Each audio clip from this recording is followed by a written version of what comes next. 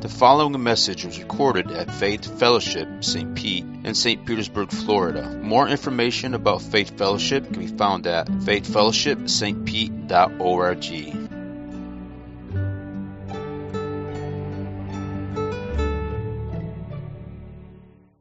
Let's pray. Father, we thank you for your love. We thank you for your Spirit. We thank you for your Son. And we thank you for your Word. Father, we thank you for the body of Christ. We thank you for these glorious gifts that you have given. Thank you, Lord Jesus, that you ran to a cross that was really ours. And you died a death that was not due to your sin but ours. Thank you that you did that not just willingly, but that you did that with the joy set before you, knowing that it would purchase us back, that it would reconcile us to now our Father. Thank you that your mercy abounds and that your heart is bigger than we could possibly understand because of our human condition and our circumstance. But I pray that you'd expand our mind, as Ephesians 3 says, that Paul prayed for the church in Ephesus, that you would help us to understand the breadth, the height, the width, the depth of the love of God. And that in knowing your love for us, that we would live loved, and that others around us would be loved by this glorious overflow that you do as you quench our desire to be loved, to belong.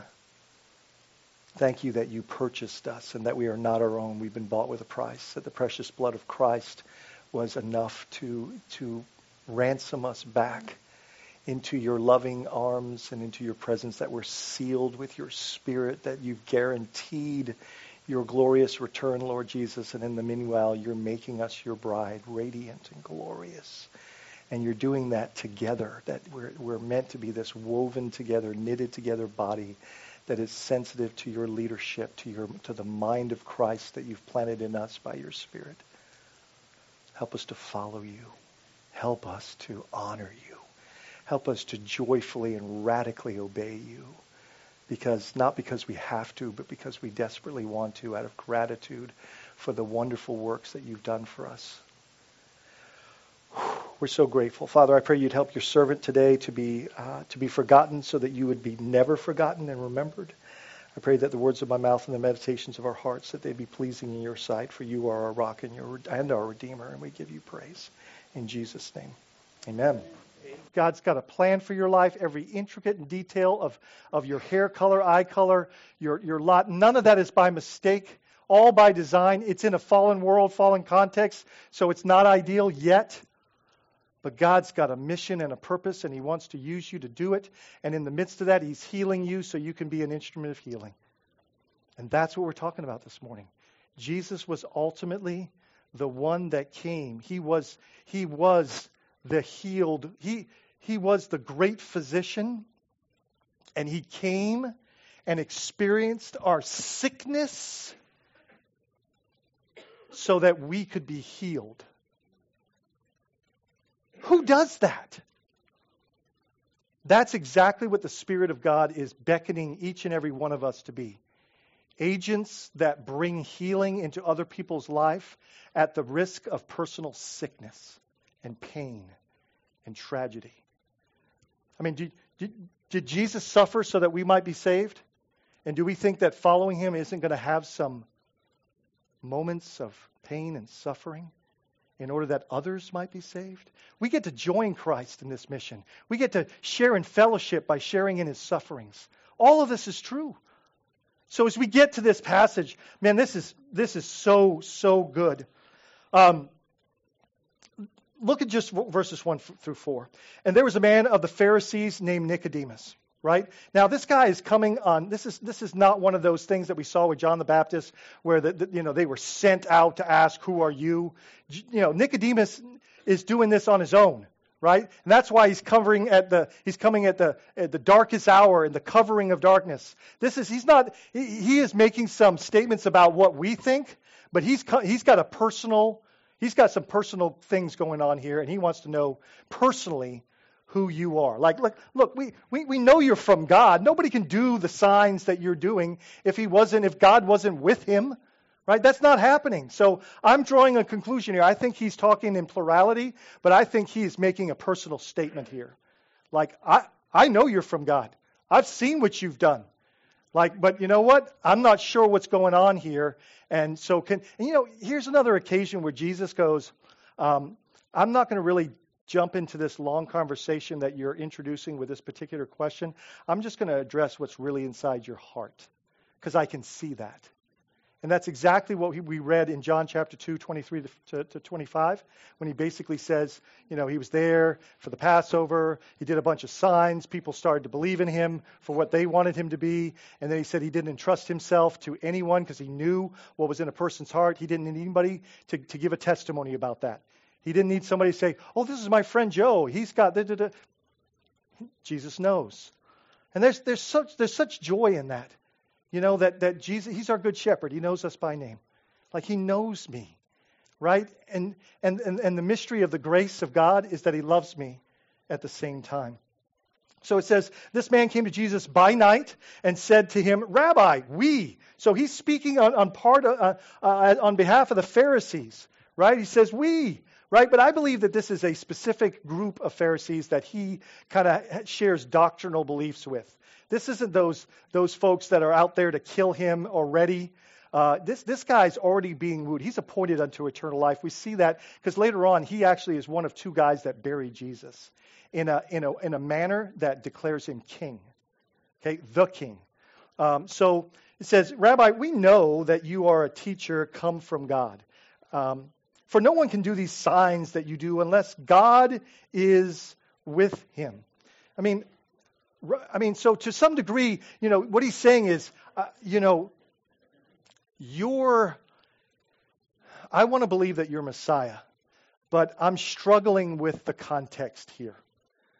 Goes on in verse 3. Jesus answered him, truly, truly, I say to you, unless one is born again or born from above, he cannot see the kingdom of God. He cannot see it. He doesn't even have a perception for it.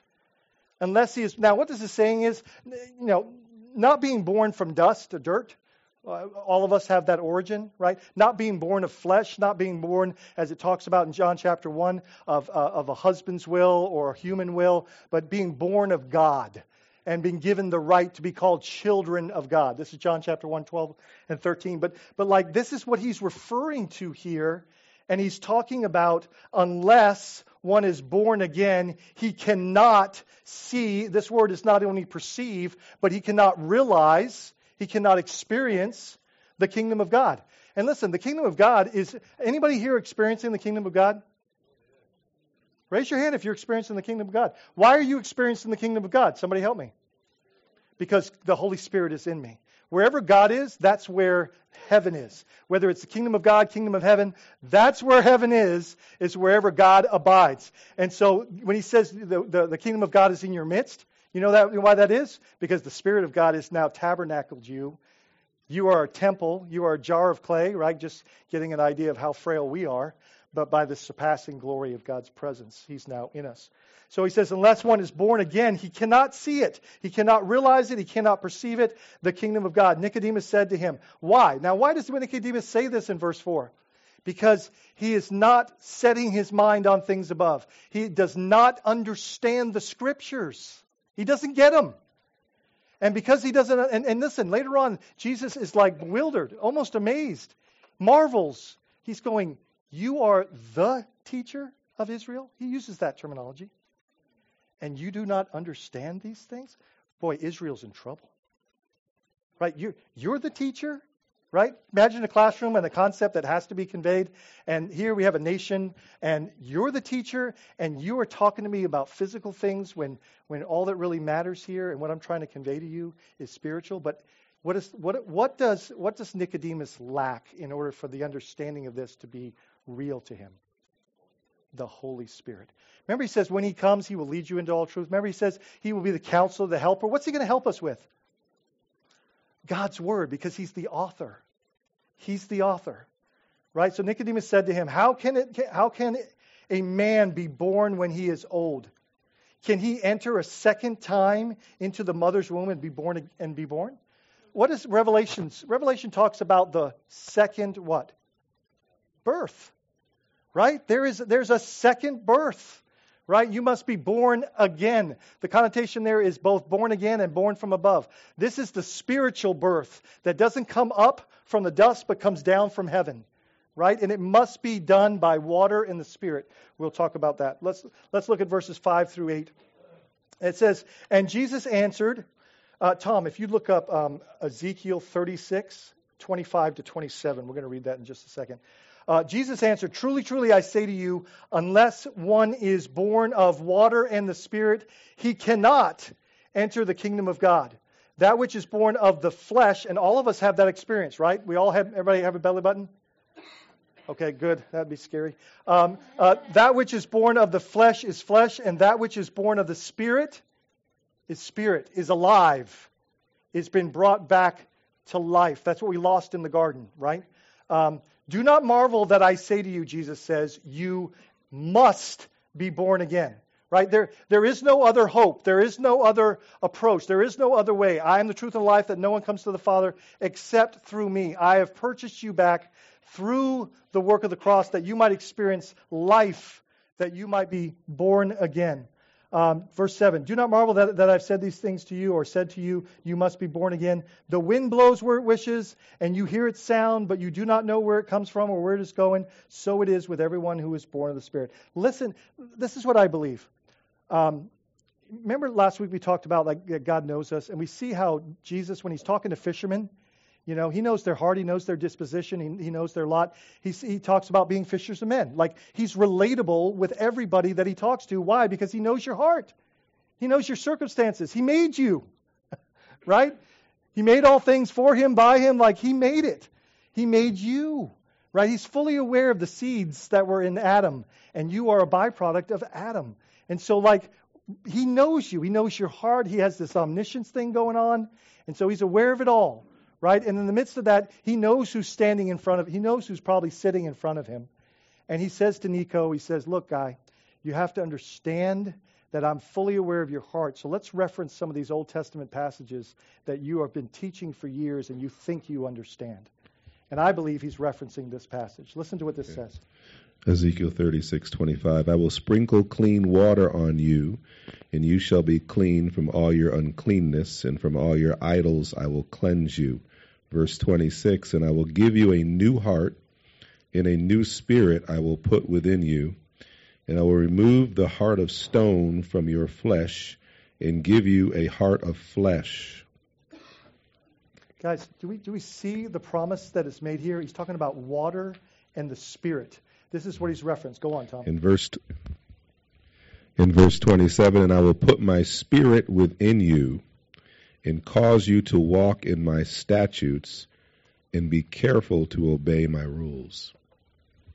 So how do we walk in his statutes and obey his precepts? By his Spirit. Can we do it without his Spirit? No. It's impossible. Right? Impossible. And so he's put his Spirit in us not only to tabernacle us, to make us witnesses, to see the Great Commission realized, but also to grow us up in the knowledge of who he is and conform us to his very image. It's a glorious work, but it's got to be done from the inside out. So why do we so often focus on external behaviors when really the issue is it's a belief issue that's going on? The reason that you often do things that you don't, like the Romans 7 issue, I do what I don't want to do, even though what I do, like the do-do passage, like the reason that we struggle with the behaviors that we have is because it's a belief issue. We see it in the Sinai, right? And that's where we're going to move to.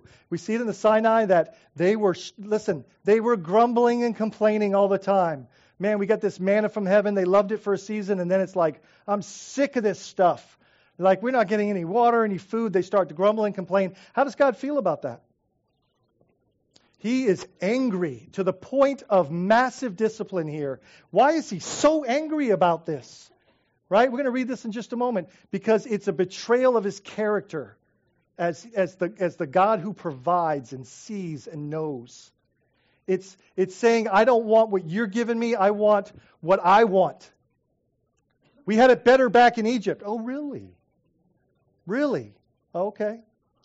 But guys, how often are we guilty of that same statement or that same thought? Like, are you really better off before you were delivered from sin and slavery? Are you really better off? Would you ever make that statement that they made? That now that you've been given His Spirit to dwell among you in the tabernacle, very, very different than what we've got, praise the Lord. But His presence was among them, and they're saying, this isn't enough. And they grumbled and they complained. I want you to think about that as we kind of move through this. Because how often, jot this down, Philippians 2:14, it says, do everything without grumbling or arguing or complaining, that you might shine like stars in the universe, holding out for the word of life. That literally, that the whole thing about being the light of the world and shining for Jesus, that literally one of the ways that we shine is by not arguing or complaining. Does our world argue and complain?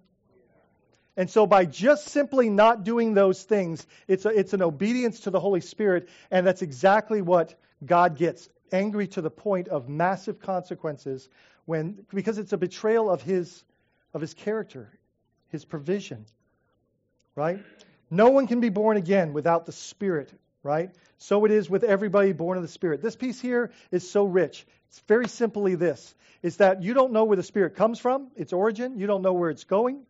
And the whole point is that's the way it is with those that are indwelled with the Spirit, is that we no longer move according to our will and whim. We don't move at our pace. Guys, if you are a confessed believer of Jesus Christ, you are commissioned in God's Word to be controlled by the Spirit and not by the flesh.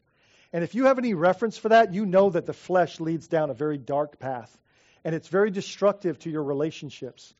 Right? And God has bigger and better plans for you, and that is all wrapped up in this. Don't say that you are, this is what the Scripture says. Don't say that you're a child of God and you don't follow the Spirit. Because look, the Spirit will prod and provoke and beckon and move and set timelines and paces in our life. You know that it's interesting, whether it be the Greek or the Hebrew, so whether it's the Old Testament or the New Testament, the word wind and the word spirit are the same. Isn't that interesting? That the wind kind of like, what's interesting about the wind is you don't see the wind, you just see the effects of the wind. Right? And it's the same thing. We're marked by our fruit. Right? But it's not our fruit. It's the fruit of the Spirit. Right? So unless we are spiritually born from above, you will never enter the kingdom of God. You'll never experience forgiveness, reconciliation with God, experience life in His presence, and it goes on and on and on. Because it is the Spirit, like the wind, that causes us to be born again, we cannot look to ourselves or anything else to be saved. Listen to verse 9. Nicodemus said to Him, how can these things be? What was keeping Nicodemus from understanding Jesus' statement here? That's very much more like if you're a Spirit indwelt believer here this morning, then you know you kind of have an understanding of what's going on here. But for Nicodemus, this was very foreign to him. This was very hard for him to understand. And what kept him from understanding this? He was looking at things from an earthly perspective. God is beckoning us perpetually to look at things from His perspective, to share His heart, to share His attitude, to share His paradigm. Guys, we're all born in this world into a broken paradigm that's been fallen for almost 7,000 years. Right? I mean, how bad has it gotten, right? But there's been bad seasons. I mean, look, the people that were in Noah's day, it says every thought was only evil all the time. So that was pretty bad, right? But here's the thing: we're born into a absolutely wrecked paradigm that is totally solicits the flesh to a destructive pattern, and some of those things you just think that they're fine, they're good. And just so I can unpack that, as you've grown up in the Lord, haven't you realized that there were things that you just didn't have a problem with before that now you don't want to be a part of anymore? Because that's the holiness factor that's being done by God's Spirit in you. And so we're being weaned of the world and being set apart to Him. I must decrease that He might increase. Like it is this being, it's called holiness, set apart. Right? But we're still meant to be in the world, just not of it. And so the challenge here is that God is weaning us to His perspective, to His attitude, to His truth. You know what His reality is? The truth. That's His reality. And He wants us to be indoctrinated by it. In Philippians, in John chapter 15, verse 3, it says we are washed by the Word, right? Like, so the Word basically, people say, oh, you Christians, you're all brainwashed. I'm like, hallelujah, yes I am. I am washed by the Word, and I need my brain to be washed. Right? I need to be washed into a sanctified understanding of what truth and life really looks like. Because this paradigm's broken. And so it's about embracing His reality. But that means that we got to start thinking the way Jesus thinks. And it's very different than we think. And the beauty of that is, as I said, 1 Corinthians chapter 2 says we've been in the Spirit, we've been given the mind of Christ. But are we submitting to that mindset? Or are we submitting to our flesh and a worldly mindset? Are we subscribing to that? Because we know that in Revelations 3, God says if you got one foot in the world and you got one foot in which you believe to be in the kingdom, that makes me sick and I'm about to spit you out of my mouth. Guys, we're not going to pull any punches here at Faith Fellowship. We're going to tell you what God's Word says. Because Jesus was straight up, right? He was raw and He was real. And that's what it's meant to be. Like, otherwise we start to say, well, that's okay and this is okay. No, it's not. God gets to determine what's okay, right? He does. He gets to decide that. So here we find Nicodemus, and guess what? He doesn't know what's okay. He doesn't understand that this paradigm, this spiritual paradigm, doesn't work in his heavenly thinking. It just doesn't work. So John chapter 3 goes on in verses 10 and 11 and says, Jesus answered him, are you the teacher of Israel, and yet you do not understand these things? Truly, truly, I say to you, we speak. Now, why is Jesus? Listen to this. Jesus says, we speak of what we know and bear witness of what we have seen. Now, is that just a statement of plurality, like in general? Or look what he goes on to say, but you do not receive our testimony. So who's the we that Jesus is talking about? Right? It's God. Right? It's God Himself and those that would be His mouthpiece like the prophets. Right? Listen, Nicodemus had a ton of testimony about the way and the will of God. He knew what was coming, that this is going to be a new heart and a new spirit. He knew that this was going to be a work of a suffering servant. Right? If he looked at the Scriptures. But the thing that Israel lacked is they didn't have the inspiring work of the Holy Spirit to lead them into truth. They didn't have the helper. And Jesus was there. And listen, here's the deal. Jesus shows up on the scene. And He is the embodiment of truth. He's literally God's Word. The Word became flesh and made His dwelling among us, right? I am the way, the truth, right? I mean, God's Word literally came to show us what God's Word is meant to look like in practical terms and how we're meant to live it out, right? That's the wisdom of God. He comes and shows us what it's supposed to look like, and He's at complete odds with the Pharisees. Why? Because they're locked in on the physical, earthly paradigm. And they want a military Messiah. They want a political deliverer. And God says, I got bigger plans for you. I love you too much to do that. Do we see it? And God's, by His Spirit, is beckoning us to a paradigm that doesn't subscribe to the American dream. In fact, I think it's at odds with it. Truly, truly, I say to you, we speak of what we know and bear witness of what we have seen, but you do not receive our testimony. Later on, John chapter 4, we'll get to there next few weeks, He says the same thing to the woman at the well. We, right? You Samaritans, but us, we, same type of connotation. See, you teach Israel and you do not understand this, is what Jesus is saying. Jesus says the problem is you are not believing reliable testimony about us. And unlike these folks, I'm going to point back to John chapter 1, verses 12. It says, but to all who have received Him, who believed His name, to all who have received Him and believed His name, He gave the right to become children of God. Moving on, John 3, verse 12, it says, if I have told you earthly things, you do not believe, how can you believe if I tell you heavenly things? And basically what He's referring to there is I've told you about what the new life looks like here. How in the world are you going to understand it up there if you don't get it here? Right? So He's just saying, man, you need to shift to my perspective here. Basically, Jesus says, I can explain to you no better You want to understand, but your unbelief stands in the way. Isn't that rich? Really, what was keeping him from getting it is he wasn't believing Jesus to be who he was, based on what it says in John chapter 1, verse 12. And then verse 13. No one has ascended into heaven except he who descended from heaven, the Son of Man. Now, Jesus refers to himself as the Son of Man later in John, so clearly he's talking about himself here, right? And basically what he's saying is, if you're going to get the understanding that you're desperate for here, it's got to be someone that's come from that culture, that's come from heaven. And I'm from heaven. I'm just the guy for you.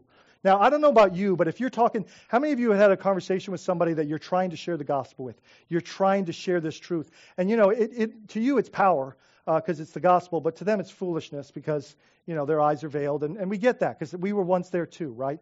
But here's the deal. Here's Jesus trying to have a conversation with somebody. They're so locked into the physical. And Jesus, you ever felt this conversation happen? You ever had this type of a conversation where they're just locked into to their own like they don't have any other paradigm to operate out of? And so what does Jesus do? Go, hey, listen, come back when you get saved. We'll talk. He doesn't do that, right? You know what he does? He shares the gospel in his terms. Now, let me ask you a question, and then I'm going to read this, and we're going to wrap up. So, in order to reach somebody, Paul said something like this. He said, in order to reach this group, I became like this group. In order that some might be saved, right? So do you think Jesus is different than that? Did Jesus become like us in order to reach us, to die for us, and to save us? Right? Is that not an example to you and I? So here's a guy whose passion, who's sincere in his pursuit of God, and what do you think his paradigm is wrapped up in? The Old Testament. Right? Wrapped up. That's his connotation. That's his reference point.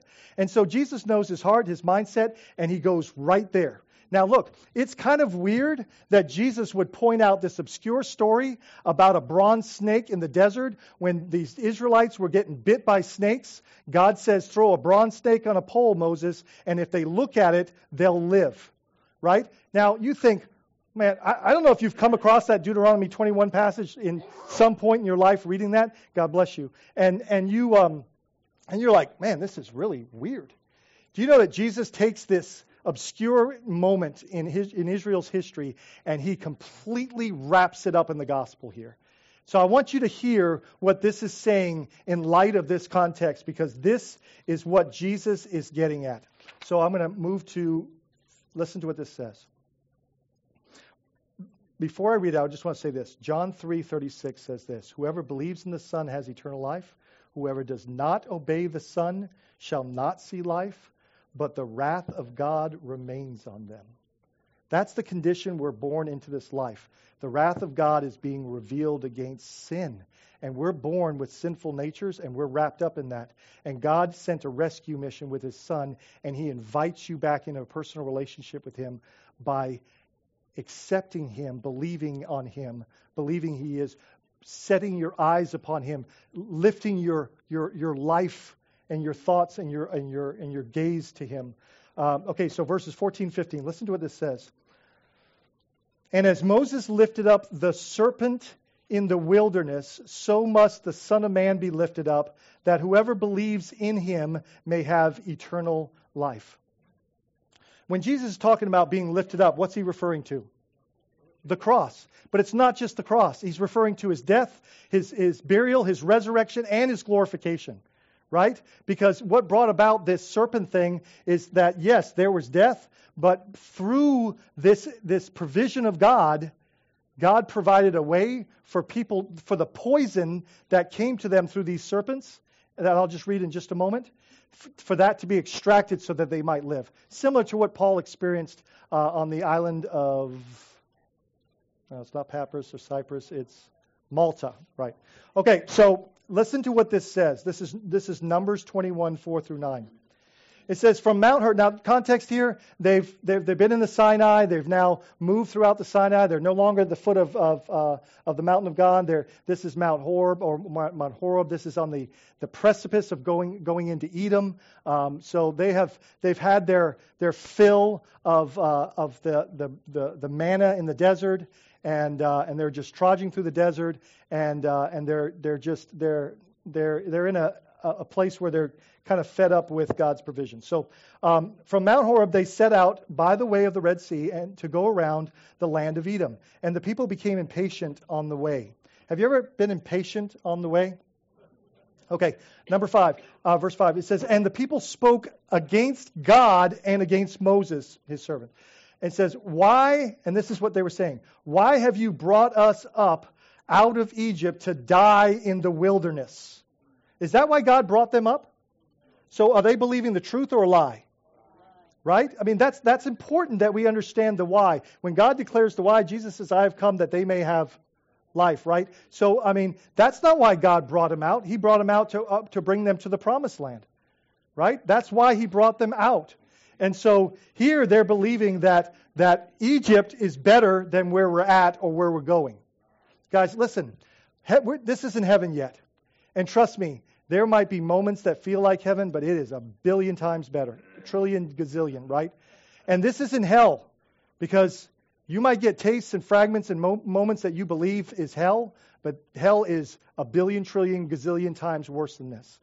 And we are just like the Israelites. We have been delivered from slavery to sin and selfishness, and we have passed through the Red Sea baptism, and we've heard from God's word, the commandments, and now we're marching through the desert of life, and it is dry and it's difficult, but we are these burning bushes that are consumed with the Almighty God, the consuming fire, but we're not consumed because our sin has been atoned for, but we're moving through a desert experience.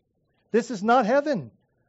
Right? And we have a tendency at times to be going, God, is this what I'm supposed to get? I mean, is this what you promised? Like, right now you're not enough, God. Your provision isn't good enough, God.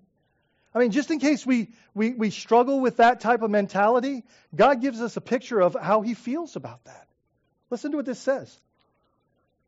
For there is no, this is their continued complaint. For there is no food and no water, and we loathe this worthless manna food. Then the Lord sent fiery serpents among the people. I don't know, that seems pretty serious, right? And they bit the people so that many people of Israel died. So what's the conclusion we draw about God's kind of, I mean, what we have to understand is because it seems a bit severe for some complaining, right? Right? But it's an assault against God's provision and his character and his fatherhood, his shepherdness, right? And then in verse 7 it says, and the people came to Moses and said, we have sinned. We're sorry. This sounds like a similar story throughout the nation of Israel's history. We have sinned, for we have spoken against the Lord and against you, Moses. Hey, Moses, pray to the Lord that he may take away the serpents from us. Now, is the serpents the problem? Right? How often are we saying, God, take this. This is the problem. Take this. Take this person out of my life. Take this circumstance out of my life. What's the problem? It's my heart. It's my desires. That's what James says. Right? It says, because the serpents aren't the problem. What do they really need the Lord to take away? Guys, this is where we wrap. This is it. What do they really need God to take away? Their hearts. These ungrateful hearts have to go, because do we understand? We want God to take all kinds of things away, but what really needs to be taken away is this deceptive heart. And you might say, well, I'm a Christian and I still feel so. Yes. Do you know what we need to do? Submit to the Spirit, because the Spirit continues to want to sanctify that heart. He still wants to remove that heart of those remnants, not just the things that come into that heart from the sinful nature still. He wants to set that heart apart for him. So listen, it wasn't that they needed the serpents to go. Their ungrateful hearts were the problem. So Moses prayed for the people, and I believe that this is an example. So should we. Right? When people are asking for this stuff to be taken away and this stuff to be taken away and this problem to go away, I'm a firm believer that maybe God put that problem there for a reason. Maybe he's looking to sanctify you through that problem. Maybe he's authored that problem and he's got a glorious plan in it. And maybe what we should be praying for others is, God, would you help to change their heart, and would you use me sacrificially to do it? And then verse 8 says, and the Lord said to Moses, let's point to Jesus. Right? Because, guys, you're going, what?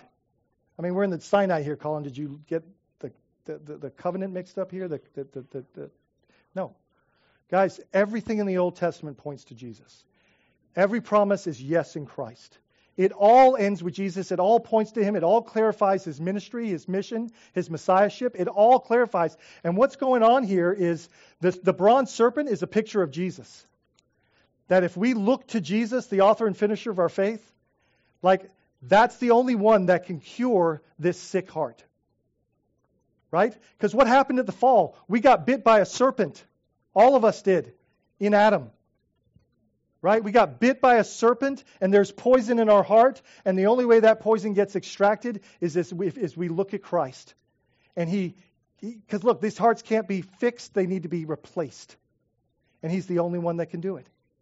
And here's the good news, he's willing. And he's able. And this is what he's asking. Like, do you see the parallel here? All he's saying is, you got these serpent bites, and you're sick with the poison of the serpents, and you're dying. Well, look to the serpent. And isn't it interesting that God said, put a serpent on a stick? And isn't it interesting if you look at it, that's a wooden stick? Let me hang my son on a wooden cross. And if you look unto him, do you think that isn't it curious to us that there was a criminal on a cross that looked to him and believed who he was, and Jesus says, today you'll be with me in paradise. Guys, this is exactly what's going on here. This is what's being pointed to. This is why Jesus brings it up. He's like, listen, Nicodemus, we could sit here and talk all day long, and you're locked into the physical, and I'm locked into the spiritual, but let's get to the heart of the matter. You need to look to me, and you need to look at me. And it's not just the cross. Yeah, it's not just the son hanging on a stick. Because listen, what did those serpents cause? It says God brought a curse, right? How is the curse of humanity's sin quenched? Only by the work of a son being held up on a cross and mankind looking unto him for salvation. How did the serpent bite get fixed? Right? Man, and it's interesting too. God put a serpent on a stick. You know why? Because we need to realize that it's our sin that put us here. And he's the only one that can fix that. He's the only one that can fix that. It says, as the Lord said, where are we at? Make the fiery serpent and set it on a pole. And that's a wooden pole if you look into that. And everyone who is bitten, how many are bitten by the curse of the fall and poisoned? All of humanity. Without divine intervention, they will die. And when he sees it, right? That's what it says in the passage. When he sees it, or him, we can say now, shall live. So Moses made a bronze serpent and set it on a wooden pole. And if a serpent bit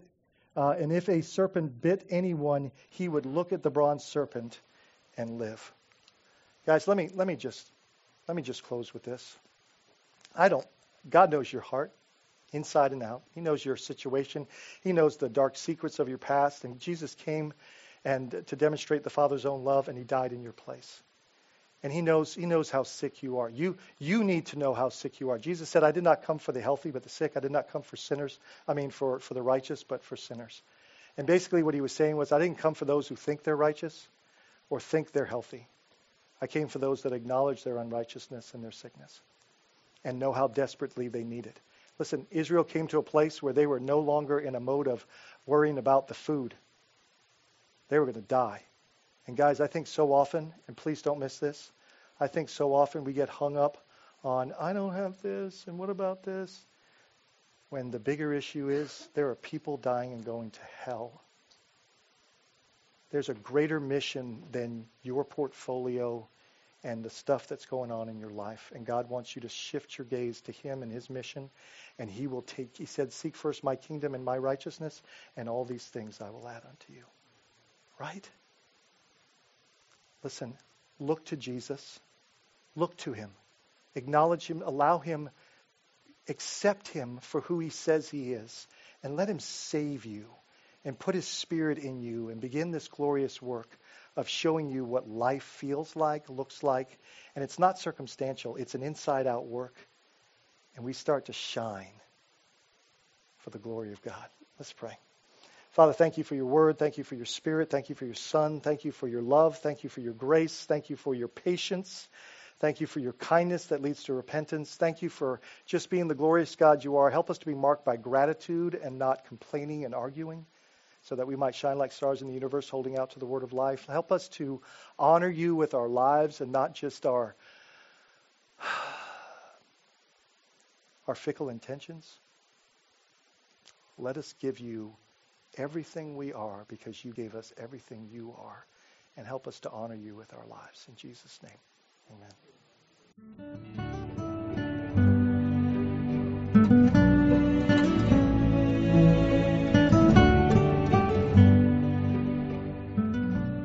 Thank you for listening to this message from Faith Fellowship, St. Pete, in St. Petersburg, Florida. More information about Faith Fellowship can be found at faithfellowshipstpete.org.